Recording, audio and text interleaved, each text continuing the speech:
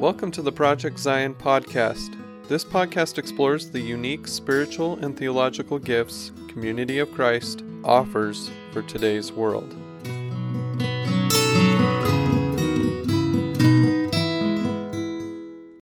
Hello and welcome to the Project Zion podcast. I'm your host, Carla Long, and you are listening to Percolating on Faith, a series where we talk about super smart things and you walk away feeling smart for a really long time. We're here with our wonderful, wonderful guests, Charmaine and Tony Chavala-Smith. Hello, Charmaine. Hello, Tony.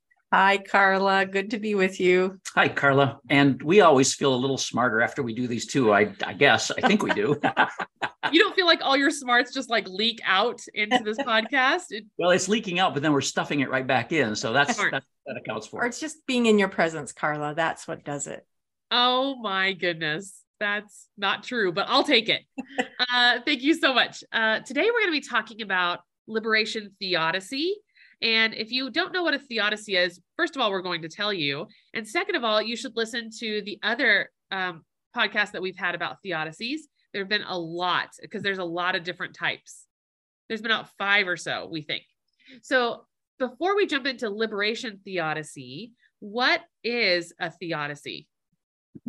So our go-to definition is that it's kind of a theodicy starts with the question: what is the relationship between God and the suffering and evil that we find in the world? So that's the question. And then there's like 4 prongs to this question, 4 implications of this question.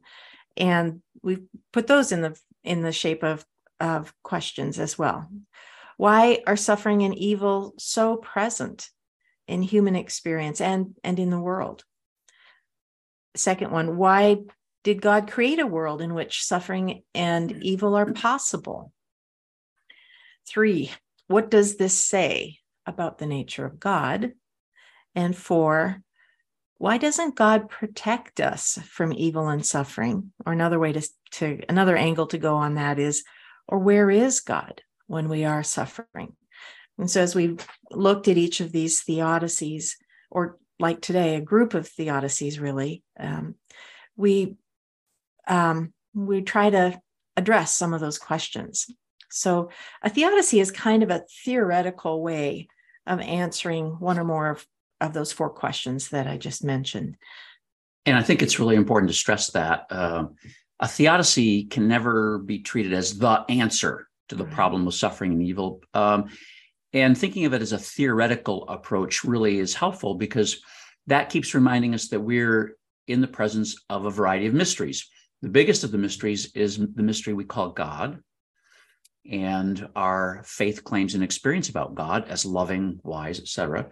But then also we're in the presence of a mystery that we call evil, which is pretty easy to see, especially if you look at human history and human experience. So we don't want to say that a theory solves these problems, because when people are in the middle of suffering and really hurting and have horrible losses in their life, the last thing they need is a theory. So yeah, the theoretical approach does give us some different handholds for dealing with the reality of the questions. Yeah. And so this is our sixth, I think. Mm-hmm. And so the theodicies we've already looked at are the Irenaean, the Augustinian, protest theodicy, Jesus narrative theodicy, and process theodicy. So actually that's 1, 2, 3, 4. So this is the 6th. Yeah. And then we had an initial one on why do bad things happen. Just happen. So this one will kind of round out our approach, round out our series. And it's a good one to end on. And of course, we keep footnoting Migliore, Faith-Seeking Understanding, who gives great introductions to all these, and then Bradley Hanson's Introduction to Christian Theology, which we rely on a lot, and plus a lot of other stuff that we read, too numerous to name here, but we may occasionally today throw in some book titles for people who are interested. So good. So let's jump in then, Carla, to liberation theodicy, or we'll say liberation theodicies. There's a variety here clustered around some ideas. So and basically we start with the idea that liberation theologies just very naturally take us into places where we look at what is the nature of suffering and pain and evil in the world. And this one, probably more than others, gives some explanation for some of the evil and injustice in the world. So this is an approach to the problem of suffering and evil that recognizes that built into human cultures and systems, i.e. by human beings, is unfairness and injustice that privilege some people and marginalize others, sometimes a lot of others. And this unfairness and injustice are major causes of suffering in the world. Now, this is not a meta explanation. Not all suffering that comes in the world. I mean, if a tree falls on your house in a storm and damages the house, injures family members, or even kills family members, that may not easily be attributable to human injustice. It may be a natural act, and we live in a world where we're vulnerable to that kind of stuff. So, but what liberation theodicies are interested in is the kinds of suffering and evil that have human systemic causes, where people create systems and perpetuate intentionally. Systems. Intentionality is a big part of that. So liberation theodicies are trying to address and then challenge, and one more piece, change. So there's an action part in this theodicy to change both the suffering, the evil and the pain that are caused by these unjust systems, and try to change the systems themselves. So Charmaine mentioned that liberation theodicies kind of flow out of theologies of liberation, and theologies of liberation, there's a variety of them. They all have as kind of their central or shared concern how to apply the resources of the Christian faith to the prospect of liberating people from unjust or oppressive systems, whether they're political, economic, social, gender, racial, religious, whatever. So, for example, Black liberation theology, feminist theologies, womanist theologies, which are, in a sense, Black women's experience in a liberation vein. Latin American liberation theologies, which are old and venerable at this point. And then Mujerista theology, which is, for example, Latin American women theologians thinking about such suffering from their perspective. There's a Korean theology called Minjung theology, eco-theology, eco-feminist theology, queer theology, post-colonial theology. There's a lot of these that have some kind of liberative lens to them. And if we back up into the 19th century, people like Frederick Douglass in the United States and Walter Rauschenbusch, great social gospel theologian, they were already doing some of this kind of work before the 20th century liberation theologies got going. So, but they all have this central concern. Does Christianity have anything to say and contribute to the problem of human suffering? Other than, well, when you die, you're going to be okay, right?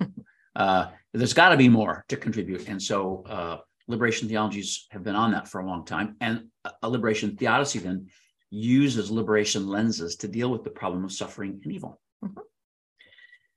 Because of that, Jesus is often the prime focus of many liberation theodicies, because it's very easy to see Jesus as one who understood and was trying to unravel the systemic injustices of his time. You know, if you think of the judgment and prejudice that his religious culture had toward, like, the woman who was washing his feet, who was supposedly a prostitute in Luke 7. You know, he holds her up in the conversation as a good example of what it means to accept God's love. You know, he is acknowledging her personhood, there's dignity and there's respect there.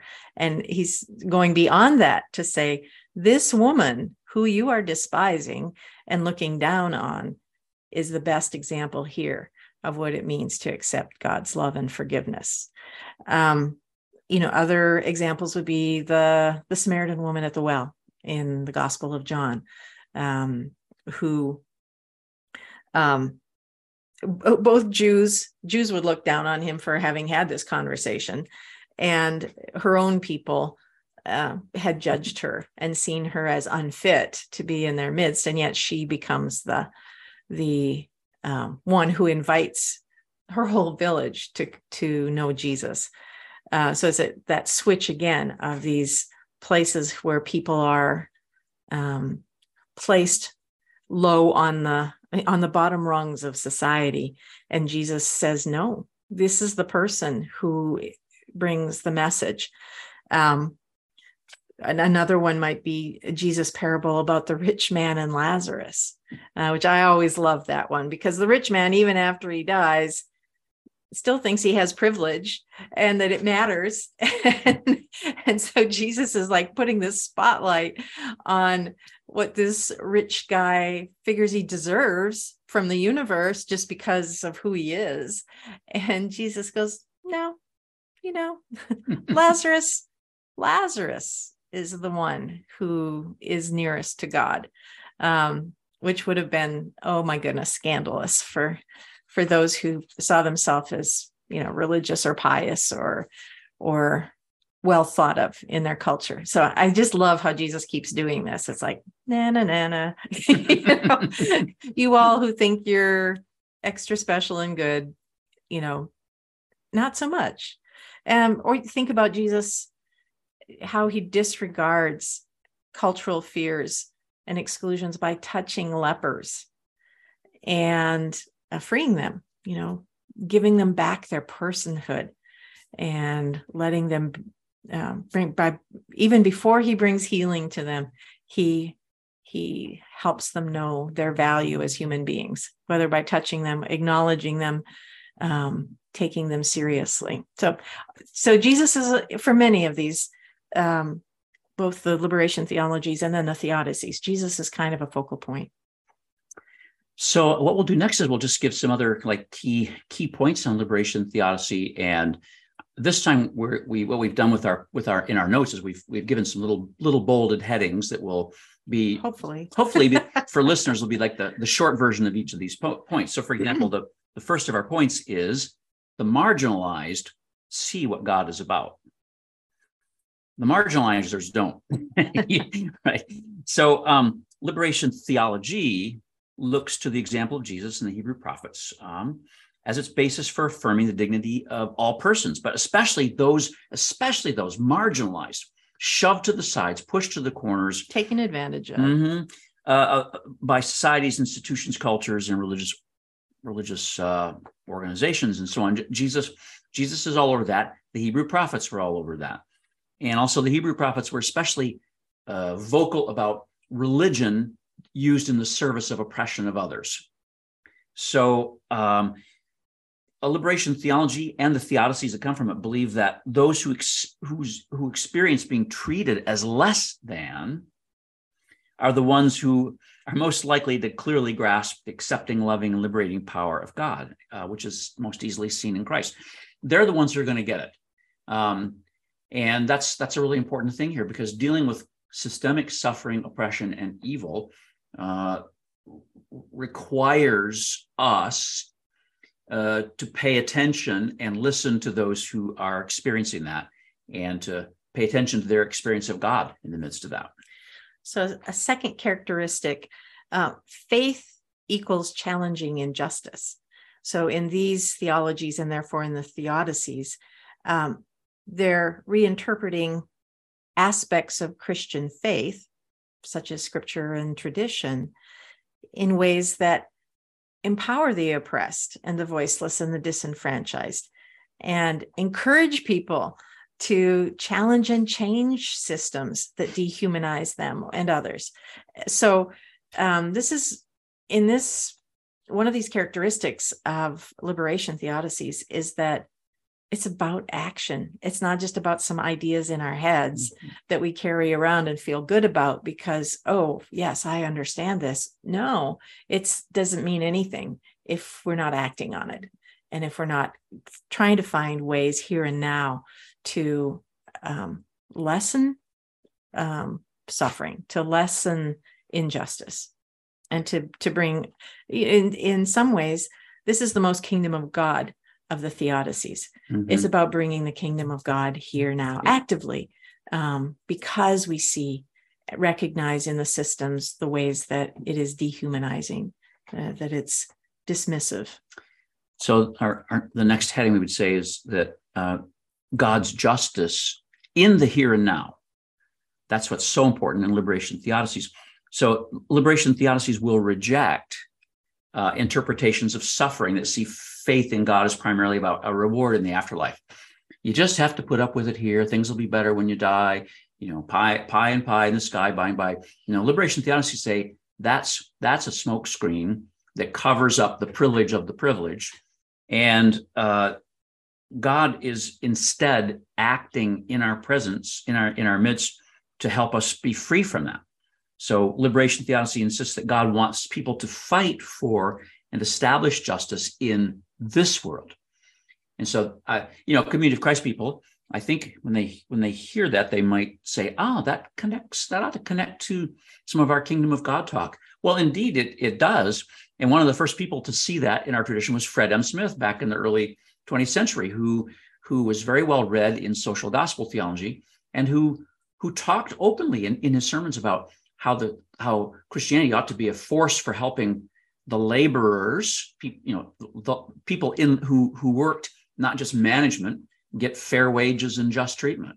So that's pretty liberative thing for one of our presidents to have said back in the early 20th century. But it's not about then and there; it's about here and now. And so process theodicies want to do whatever they can to make a difference about suffering right now. So this is similar to what I was saying earlier, but it's about action, not theories. So liberation theodicies are interested in practical, in ethical actions that will produce equity and justice. They're not usually interested in the theoretical questions about the nature or the origins of evil or of suffering necessarily. Sometimes there's acknowledgement that it is the systems that are around us and within us. And so the question, if God is all powerful and all loving, why does God allow evil and suffering? That's not helpful in liberation theodicies, because it's not about trying to determine who God is, but it is about how can we act on what we know or have experienced of God. And that's the kind of question the educated, privileged people get to ask, because they're doing just fine, right? Let's think theoretically about this issue, and are not having to deal with horrible treatment in the factory or sexual abuse and harassment and whatever. They're not having to deal with that. So yeah. And even in like the most shallowest way, like a lot of people who are marginalized may wonder where their next meal is coming from, may wonder where they're going to sleep at night. They don't have the time to even think about that kind of stuff. Like a lot of their brain space is taken up by how am I surviving? Right. Exactly. Right. And that's especially true with people who have trauma and are just surviving, is that they're so necessarily tied into, how do I get my next meal? How do I take care of my children? How do we have a place to live? They can't step back and look at these bigger issues, but quite often they see and feel these systems that are causing pain and suffering, and they often can identify with what's being said in these theodicies, without having to have a degree of any kind to be able to understand it. And a liberation theologian is going to say that, first of all, let's get them fed. Mm-hmm. And then the second thing liberation theology is going to say, of its very many types, is, and then let's figure out why they're hungry. And then we might need to get involved politically, because it's very likely, for example, in the United States, a country that's awash in food. Why are so many school-age kids hungry all the time? Why is food a short commodity for many people who are like the working poor and so on? Why are there working poor? Well, liberation theodicy says it's not just that there's a hunger problem, it's that there's a justice problem. And so we're going to deal with that too. And we're going to name it and deal with it. So, and in relation to that whole thing about the question of, if God is all loving and all powerful, how could an all loving, all powerful God allow suffering? James Cone, who's a Black liberation theologian, it says, and this is from Migliori's book, Faith Seeking Understanding. He says of James Cone, he refuses to diminish either the divine power or the divine goodness of God in order to arrive at an intellectually satisfying resolution of the dilemma. So it's not about making it a nice, tidy idea in our head so we can feel good about it. It's about letting the rawness of it all be present and not trying to cover it over. Yeah, and I think if anybody wants to dive into some of these kinds of theologies and theodicies, James Cone is like the classic theologian to read here. I think he's really, really good. So the next point we want to make, and this is true of especially Latin American liberation theology, but other types, God stands with the oppressed and the poor. So liberation theodicy insists that God actively chooses to be present with the poor and oppressed peoples of the earth in their suffering. And here's the thing that usually bothers middle-class white people: God takes their side. Right?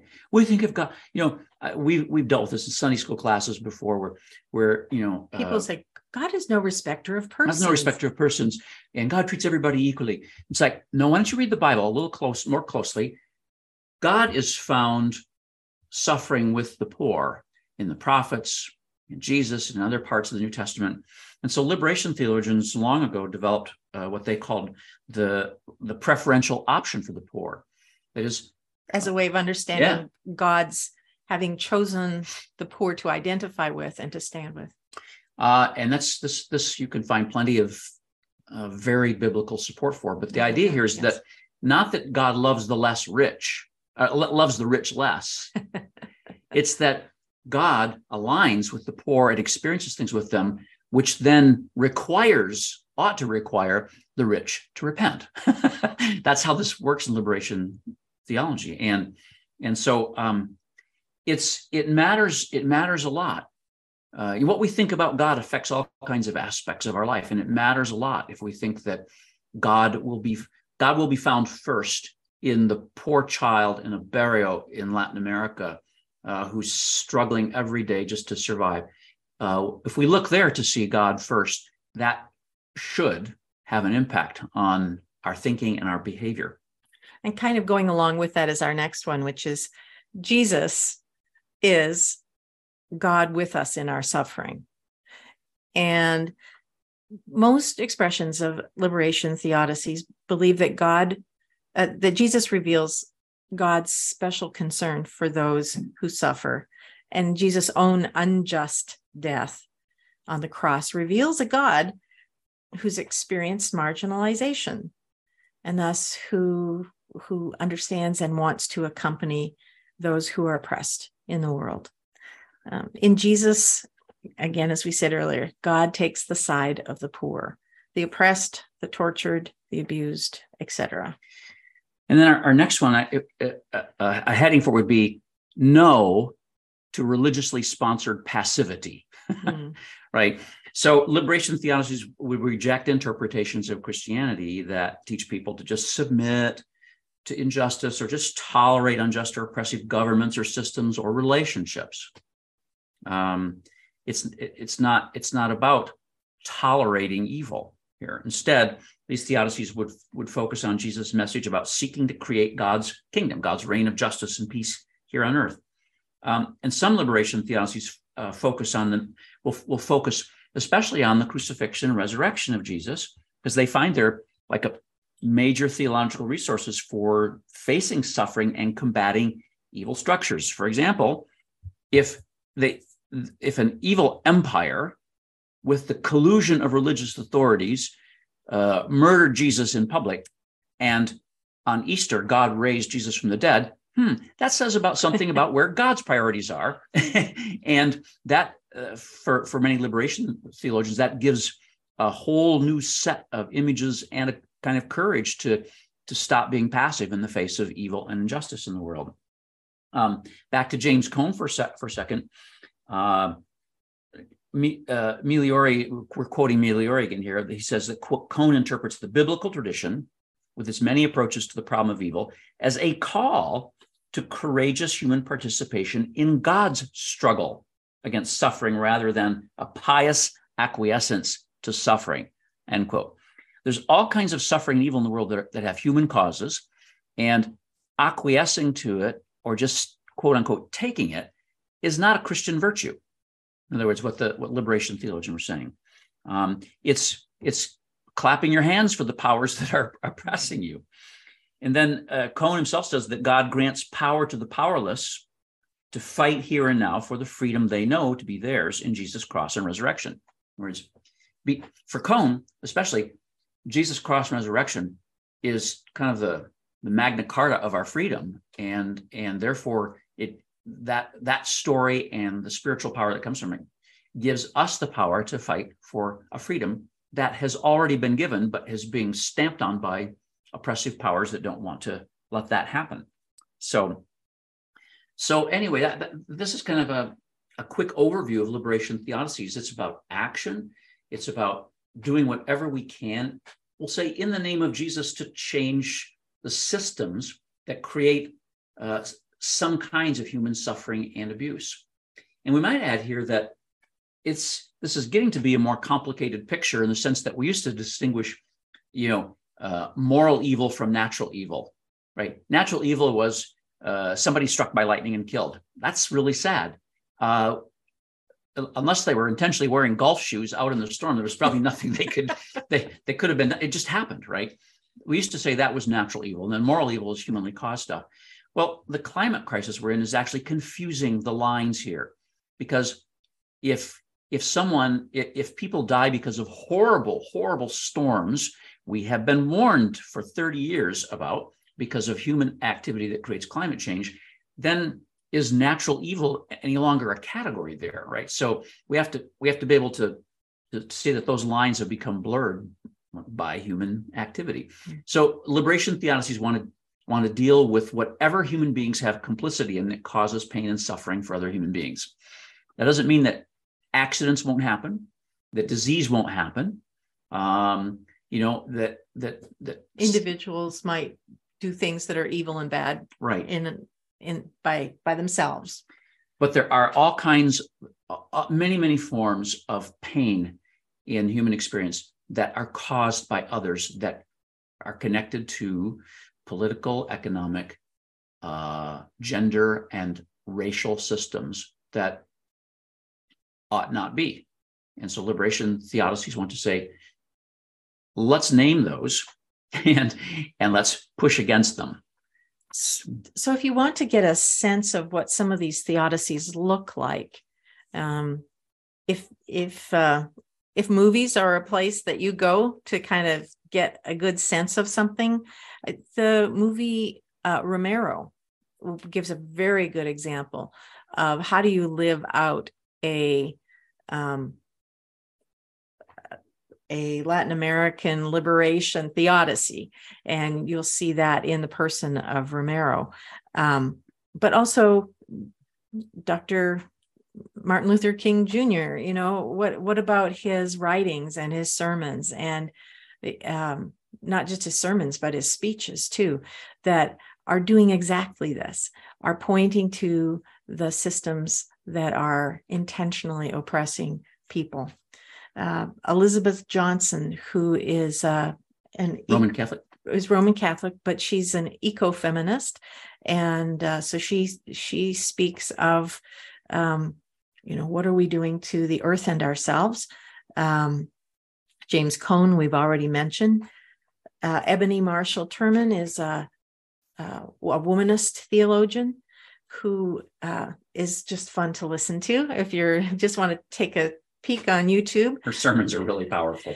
Other people that might help you get a sense of this would be someone like Yvette Flunder in her book Where the Edges Gather, and she has a series of sermons there that use scripture in ways that really help us get at how can we act, how can we feel, how can we think in ways that bring liberation to people. And if anybody's interested in womanist theology, Stephanie Mitchum's book, Introducing Womanist Theology, is a good place to start. And then Ada Maria Isasi Diaz and Fernando Segovia's Hispanic Latino Theology, that's a great collection of stuff on various forms of Latino, Latinx kinds of theology that deal with many of the issues of justice, injustice, and suffering. So lots of places to go on this. Like I say, there's many different kinds. And you're only limited by how much reading time you have on this one. Or watching time, because again, there's some very good movies that would help you see what this looks like and get a feel for how it can matter in the world. So next place we'll go is I'll do some reflecting on how to preach a liberation theodicy, and then we'll go on to how to pray a liberation theodicy.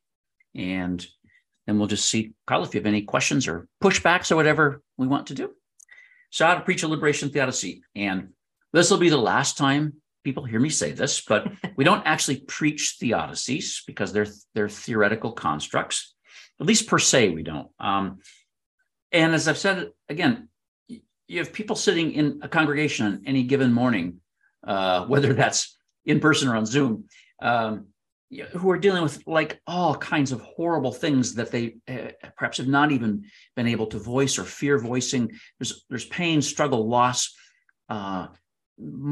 much of it connected to justice and injustice too. And so the last thing people need to hear from the pulpit is somebody with an authoritative voice trying to say, here's the answer to the problem of suffering and evil for you, right? So we don't preach theodicies like that. We don't have elixirs or quick fixes. A liberation theodicy, though, can give you some lenses for how to approach the task of preaching. So, I mean, in one particular way, or one very real way, all preaching should be liberative, meaning it should aim to help free people from binding forces and structures. And for, now this is really important in Christian theology, freed from, but what for? Freed for lives lived more fully in openness to God, neighbor, enemy, self, creation. Or in other words, we're freed from the things that bind us to live for, not self, but the reign of God as embodied in Jesus. Really important to keep those two things together. We're not freed from stuff to have a free for all, right? It's to live in love, which is self-giving concern for others and for the planet. So a liberation, all preaching should be liberative in that way, regardless of whether it uses a liberation lens or not. Another thing is that as a particular lens, this theodicy would reject preaching that explicitly or implicitly encourages passivity in the face of humanly caused or perpetuated evil and injustice in the world. It's, when the whole nation has witnessed on TV a racist murder of an African-American by a white policeman, which we did a couple of years ago, the worst thing to happen on Sunday morning after that is for somebody to say nothing, right? Because that becomes a form of complicity in the structure that made that even possible. So this lens, then, as I said, it helps us reject the idea that we just are ethically neutral or passive in the face of the kinds of evil and injustice human beings perpetuate in the world. Another thing is that salvation is a central word in Christian theology, but here's the problem with the word salvation. Layer upon layer of pietistic, individualistic, evangelical heaven talk has buried its biblical sense in centuries of self-righteous debris. And so the term salvation kind of makes a lot of us just pucker up when we hear it. it's an unpleasant term, and that's because of this layer upon layer of, are you saved? Are you saved? Are you going to heaven? Blah, blah, blah. The problem is that from the liberation theodicies see the problem there, right? That lens then would help us keep in mind that salvation, in biblical terms, is really about liberation. I sometimes think if in English translations, we should just simply not use the word salvation wherever the word, whatever word is in Hebrew or Greek is there. We should use the word liberation, because that includes in the Bible, in most cases, it includes the political, the social, the economic, as well as the individual sense. And so liberation lens can help us recover that salvation is a big term, not a narrow, self-interested term. Then another thing is that a liberation theodicy lens can help the preacher adjust our vision to the political, social, economic, and gender dimensions that are in biblical texts. These texts have those dimensions in them. And so this lens can help us be aware, not only of my own privilege as a preacher, because when I stand up to preach, there's a sort of varieties of layers of privilege going on there, but also it can help us be aware as we do our exegesis and preparation to preach, to pay attention to things we're not used to paying attention to if we're a privileged person, like maybe the gender dynamics or the racial dynamics or ethnic dynamics that are in the text. So liberation lens can help us pay attention better. Might also say, and this is following up on something Charmaine just mentioned, that read or listen to some of Martin Luther King's or Ebony Marshall Terman's sermons and pay attention to how they use biblical themes in ways that are faithful to the texts, but also show in and through those texts the divine call to work against injustice. Often biblical texts are doing two things at once. And so if you listen to good liberation preachers, you'll see how they pick up on that. And that's a good thing, a good skill to learn. And then further, a liberation lens can help a sermon do two other complex things at the once. The first thing, and this is hard, to name the principalities and powers that hold church people captive. We can't even see them sometimes, like racism and sexism and so on. To help us name that, and then a liberation lens can also help empower us to reject the passive victim status, that there's nothing we can do really about racism. It's all individual choice. We can't do anything about it, or we can't do anything about climate change, or this kind of passive victim status that lets us off the hook. A liberation lens would say, no, follow the Bible. You're not off the hook on this. We have to embrace God's work in creating a new future that leads toward the reign of God. So in other words, those two things have to happen at once, and liberation lenses can help us do that. Name the principalities and powers, and then help people reject that we're just passive victims in face of them. So I think that's really, really, really important. That great line in the Lord's Prayer, "Let your kingdom come!" ! Let your will be done on earth. And what's implied there is by us, as it is in heaven, right? So liberation lenses can help us see and get our minds around some of those things, which can then change the texture of preaching. I think a lot of what you said is super duper important, but the thing that sticks out to me the most is talking about this from the pulpit and mentioning this from the pulpit. Actually, just, you said, after there's been an event that that has shown an injustice, saying it from the pulpit is really, really important. And it should not matter our political identity, at least here in the United States, which is very polarized right now. Mm-hmm. It should not matter that if we, I hear you say, correct me if I'm wrong, that as Christians, we should call out injustice whenever we see it and wherever we see it, even if it sounds different to a Democrat's ears or Republican's ears. Yeah. That's a hard one. That's super important for me to hear, but that's really hard to put into practice. It's really hard in a polarized environment. The thing is, it's the gospel already is political. It always was. Now it's different when you try to politicize it. That's a different thing. But there's already political dimensions here. And Martin Luther King Jr. said several times, injustice anywhere is a threat to justice everywhere. And unless that's called out. And by injustice here, we're not talking about Carla shared her candy corn with Charmaine and me, and she gave Charmaine 4 pieces and Tony 3. I feel so unjustly treated. No, we're not talking about injustice like that. We're talking about socially sponsored abuse, right? Or the refusal to honor the dignity of all people. It's that kind of stuff.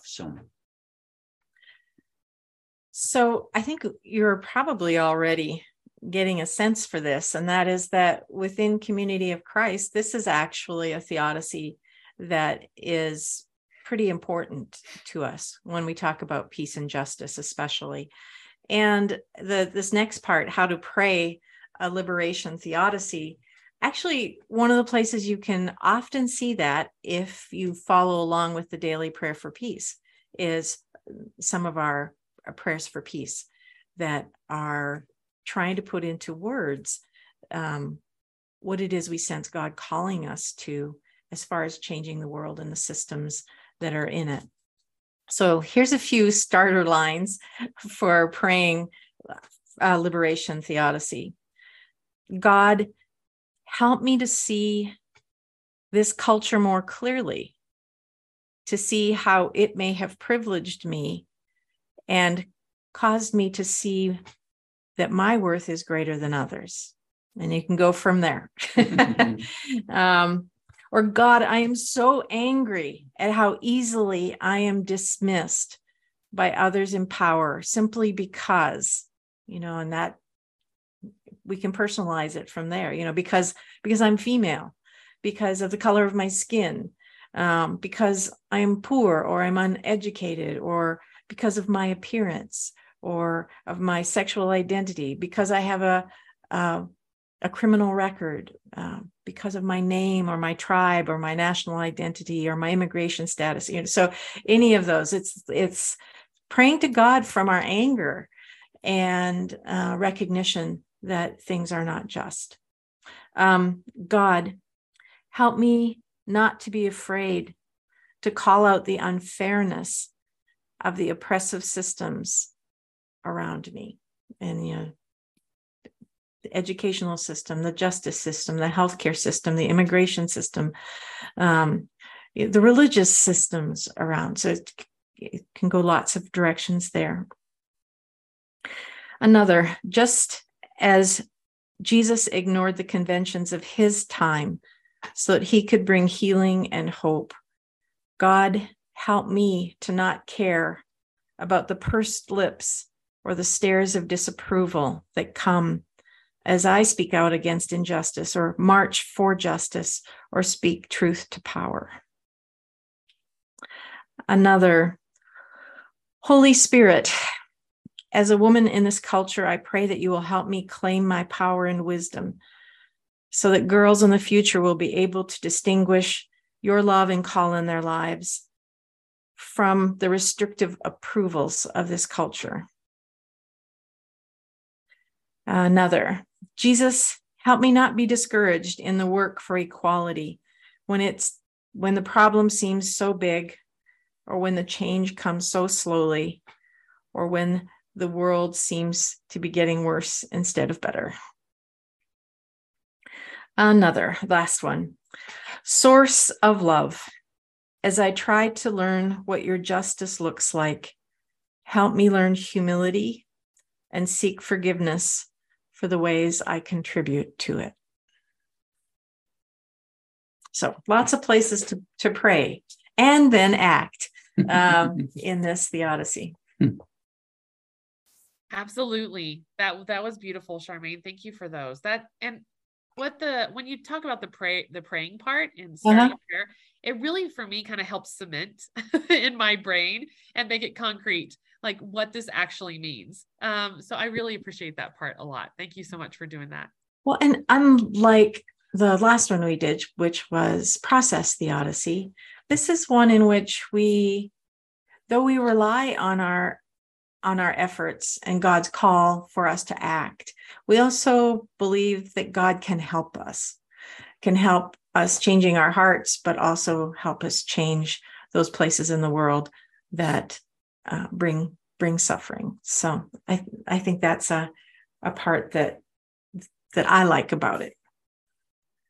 I like that part too. And we have a book. We have a book to recommend to people on this whole theodicy topic. That's kind of a fun little book to work with.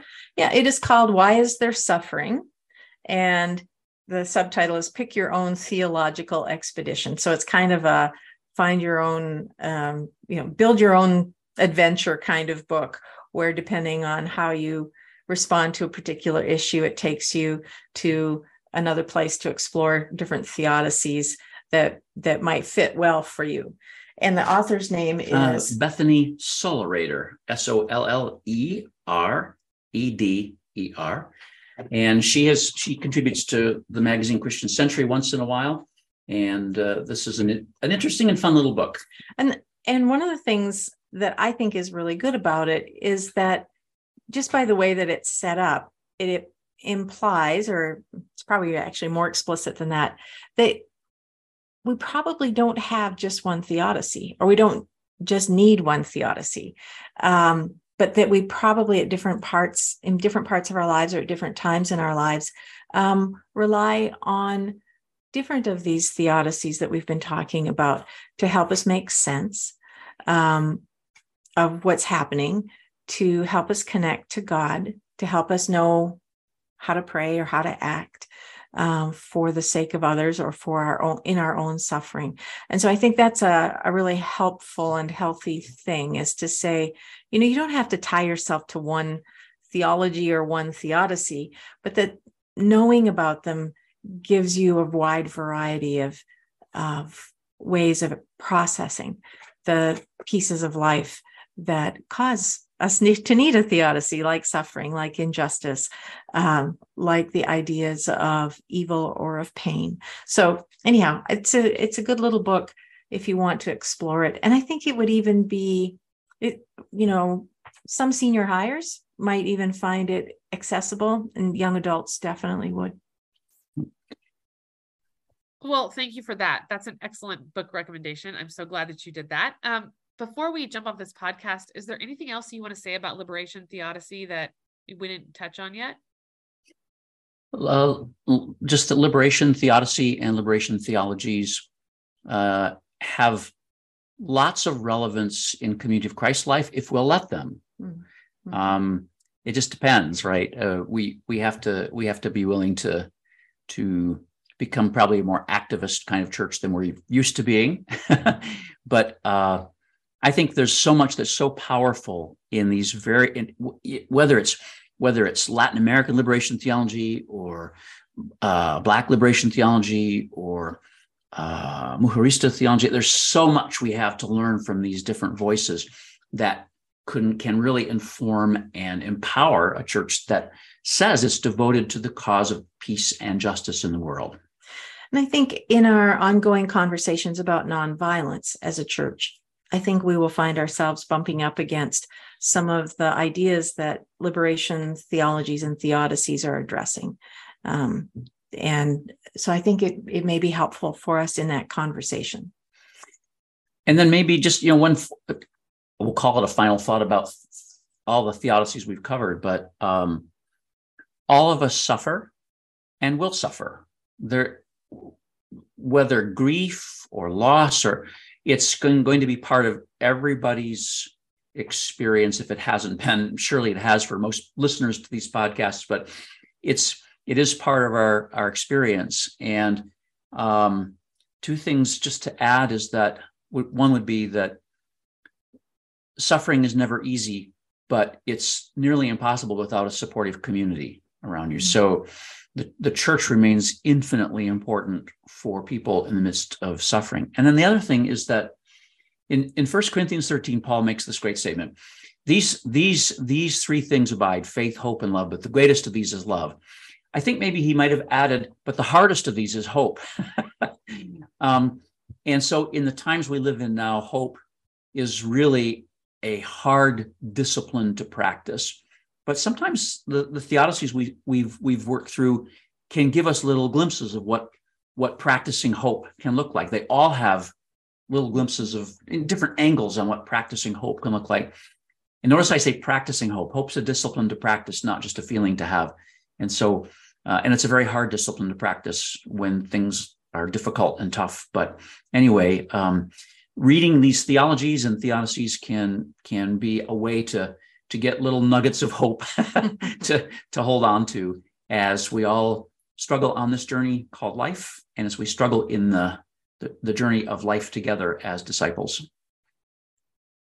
Well, thank you so much, both of you. So this has just been such a fascinating journey through suffering. You've suffered through this journey. Are you? I really just suffered through it. No.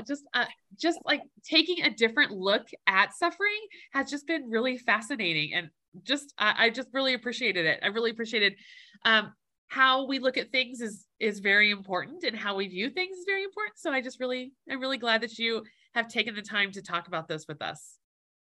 Well, we found it personally helpful. And so I think it's one of those things that when we ask, well, what good is theology? Well, actually, it sometimes makes us not feel alone. And it helps us to know that the things we're thinking or feeling or experiencing, that words can fit around them, and that experience with God can be incorporated into them. And so I think that's, it's one of the things theology can do, is give us a framework in which to know that our experience and our understanding of God is a shared thing. And Carlos, some really good news for you now that we're done is that there's no really difficult Cheval-Smith exam for you to have to take. So so you don't have that to suffer. I did a lot of suffering in your classes, that's for sure. Well, thank you so much, you two. You're the best, and I really, really appreciate it. Thank you so much. Thank you, Carla.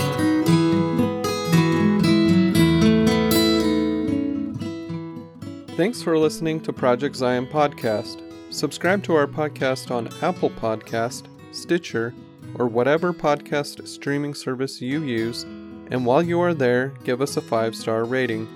Project Zion Podcast is sponsored by Latter-day Seeker Ministries of Community of Christ. The views and opinions expressed in this episode are of those speaking and do not necessarily reflect the official policy or position of Latter-day Seeker Ministries or Community of Christ. The music has been graciously provided by Dave Hines.